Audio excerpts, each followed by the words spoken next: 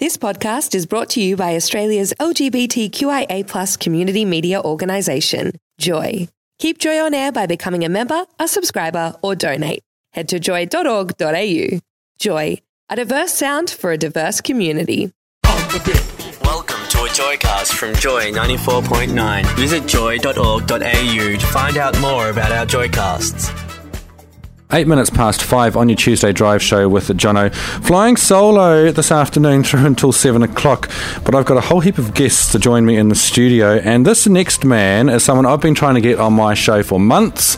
And other shows keep stealing him. But he's finally here, Mr. Hayden Tee. Welcome to Joy 94.9. Oh, thank you for having me. Again. I've had to join the queue to get you on to get you on board, I think. But hey, one of the reasons I wanted you, obviously you're an actor and you're a singer and you're a superstar around Melbourne at the moment, but you're also a Kiwi. Yeah, kia ora, bro. Yeah, and the thing that I find quite amusing is you're from Mangataroto.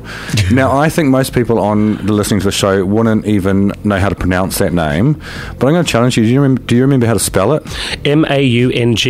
Mangaturoto. Well done. Boom. There you go. Hey, look, they say you can take the boy out of rural New Zealand, but you can't take the rural boy. You can't take the rural out of the boy, or something like that. Oh. So I'm just wondering, because it's probably been a long time since you left Mangataroto, but what sort of one trait would people say, oh, God, he's such a country boy because he does this or that? Oh, God, no, it's definitely not milking a cow. I forgot how to do that a while ago. I think I am still a country boy at heart. I was talking about this the other night. It's weird because I come from a little village of 800 people where everybody knows your name and who you are. You walk along the street, everyone knows everybody.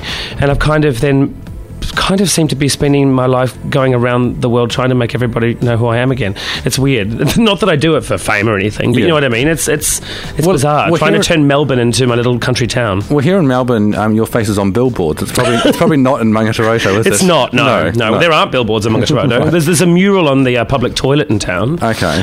But not my face. Hey, look, you obviously decided you wanted to get into the cabaret and theatre side of things. When did you decide or discover you had a good singing voice? Like, were you naturally good at singing, or did you have to go and learn? Not at all. When I was 14, I went to a singing teacher in Whangarei in New Zealand, and she said if you work really, really, really hard, you could have an okay voice and get into the chorus of amateur musical theatre. And I went, F you, lady. And Alison Sargent was her name. Okay.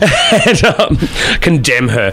And then I went to a different singing teacher, and just to prove her wrong, and a year later went back to the Northland singing competitions at the age of 15 or something then, and got 5 firsts, a second and a third, and I didn't even want to win. I just wanted to beat all of her students, and I did that. And then I just went up to her and shook her hand. That was your big achievement? That was totally, I was like, you said I couldn't do this, so I'm going to. So no, I definitely was not a born singer. It was something that I don't know, I guess I learned. It wasn't one of those things where your parents and their friends were saying, oh, look at our wee Hayden, he's going to be a great performer one day? Not really. No, I mean, my grandparents were ballroom dance teachers and stuff, and my nana would tap dance in the kitchen, but it's not really a performing family. I don't think they've kind of gotten into it, well, as I've gotten into it, I guess. Now, some people might say that you're rather versatile because...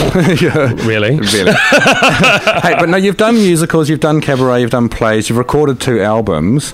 So you're kind of trying your hand at a whole lot of different performing arts. Have you got a preference for one main focus, or do you just like doing this and doing that? Look, I do love musical theatre. That is my true love. But I think just like anyone in their 20s, you kind of, I don't know, you try to define yourself, and like my second album was all pop music, and now I really have arrived at this place where musical theatre was always the real love, and I kind of had maybe grandiose dreams of being a pop star at one point, or being a cabaret star or whatever. I don't know, I think musical theatre is the thing that kind of culminates all of my loves into one. It's acting, it's singing, it's playing dress-ups and make-believe. Okay, but you are about to record a new album. Yeah, but of musical theatre songs. And I know this because you recently asked on Facebook for suggestions for the final track listing, and I want to know, have you decided what tracks you're going to record? We have, we've got 13 tracks. Did any of my suggestions make the cut? I think yes, I did. I think a couple of them actually. Really? I think some of them that you suggested were already on there, I think. See, I'm pretty good at my musical theatre. Yeah, very good. I was very impressed. Yeah, I don't know whether I should list the entire track No, keep it a surprise. Keep it a surprise. Yeah. Well, shall I give... There's some Jason Robert Brown there. There's a bit of Sondheim there. There's a bit of course, there's a bit of Les Mis there. Everything's kind of reworked, so it's not... Some of them are traditional, but some of them are very unique arrangements. The wonderful Nigel O'Brien is arranging all the music at the moment. There's some kind of cool stuff with voice. There's some African kind of tribal stuff on there. It's really eclectic. Well, look, I remember when we spoke at a media call quite a few months back, and one of the things I asked you was what was one of the first records you bought, and you said Amy Grant. Yes. And so I just wondered if you'd covered any of her tracks. I haven't covered any of hers yet. Not in this next album. That'll have to be the fourth album, I think. Maybe, yeah. Yeah. Maybe we should do a duet, an Amy Grant medley duet. You don't want to hear my singing voice, believe me.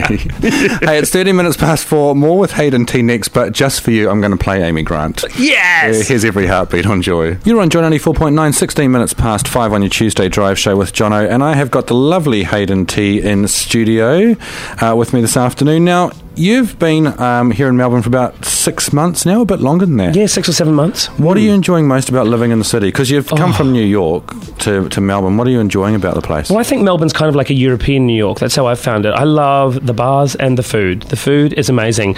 I pretty much live at Ombra. Have you been to Ombra, the Salumi bar? No. Up on Burke Street. It's amazing there. If anyone goes there, I recommend the oxtail or the beef cheek. Might have to try that one. Yeah. But what do you miss about New York?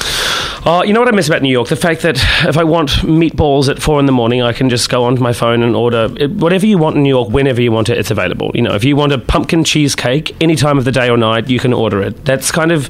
Melbourne does tend to close down at some time, but I love the fact that I feel really more safe than I've felt anywhere in the world. In New York, isn't that strange? People think it's very dangerous, but there's so many people around that I never ever really feel like anything's ever going to go awry in that city. Now, hey, the reason you're in Melbourne is, of course, because you're here starring in Les Mis, but you've also starred in a previous production of Les Mis. This is not your first run with Les Mis, and you've now done over 500 performances. Yeah. Now, look, I mean, I don't even know if I could listen to a Kylie song 500 times. So how do you keep the show exciting for you personally? Well, the first 385 of them were Marius. It's a different role now, so that's makes it easier. I don't think I could do the same role for that length of time. I don't know. I think when you're out there, it's not really me. I just I step into whatever role I'm doing, and when I'm in my dressing room, I turn the tannoy off so I don't have to listen to it that many times. But you do have to jump off a bridge every night. I do, yeah. And that's not really a happy ending every night. It's really not a happy ending. No, that it does take me to quite a dark place, I think. It's a very challenging role for that, in that aspect, that you have to go, get yourself into that darker place in order to leap off a bridge every night. But lucky for me, it's 20 minutes before the end, so I can kind of lock myself in my dressing room after and watch a comedy show or something. Well, put on a Kylie song or an Amy Grant song and just, bring Hayden back. Well, look, you do get to manhandle Simon Gleeson every night, so it's not all bad. It's a really hard job. Not all bad. People say, why do you chase this guy for, 30 years? I'm like, well, Simon Gleeson, wouldn't you? Yeah, exactly. Hey, look, Les Mis has got about another 5 weeks to run here in Melbourne. Yeah, 5 weeks. We finished on December 20. And then you're off to Perth. Yep. And Sydney. Do they give you any time off? Or? We have a couple of days over Christmas. Well, we actually have a few days after the 20th, but we're doing Carols by Candlelight, so that's... here in Melbourne? Here in Melbourne, yep. So I'll be around for a few more days rehearsing for that. And then Christmas Day off, but I think I'll probably be travelling to Perth on Christmas Day or Boxing Day. So, just enough time off. But I love what I do. It doesn't really feel like a job. So... If you're enjoying it, keep doing it. Exactly. Do you think they're going to let you borrow the Jarve outfit for any fancy dress Christmas parties or not? Oh, well, I'm hoping they'll just lend me the chains. Well, I saw a picture of you with Tina Arena in the chains. Isn't that funny? It was very camp. Good. Very camp. Hey, finally, what do you think you've got in common with your character? Oh, a little bit OCD, and I tend to be I don't tolerate say unprofessionalism very well, and I think that's something that Javert, things are very black and white for me as well. Yeah, okay. I don't forgive easily. Hayden is starring in the Les Mis here in Melbourne for another 5 weeks. 5 more weeks of jumping off the bridge here in Melbourne. Yeah. And then off to Perth. You're playing at which theatre? I get them confused. Her Majesty's Theatre here in Melbourne. Yep. That's right. And if people want to find information about you've got your own website and you're on Facebook and all that sort of stuff, aren't you? Yeah, Twitter, at Hayden Tee, HaydentEE. Same with Instagram, same with Facebook, all social media outlets. Look, thanks for coming into Joy once again. Thank you for having me. Finally got you on my show. Yay! Very good. And all the best for the rest of the run with Les Mis. And I look forward to your new album next year. Awesome. You're on Joy 94.9, 20 minutes past 5 with Jono. This Joycast Joycast is a free service brought to you by Joy 94.9. Support Joy 94.9 by becoming a member at joy.org.au.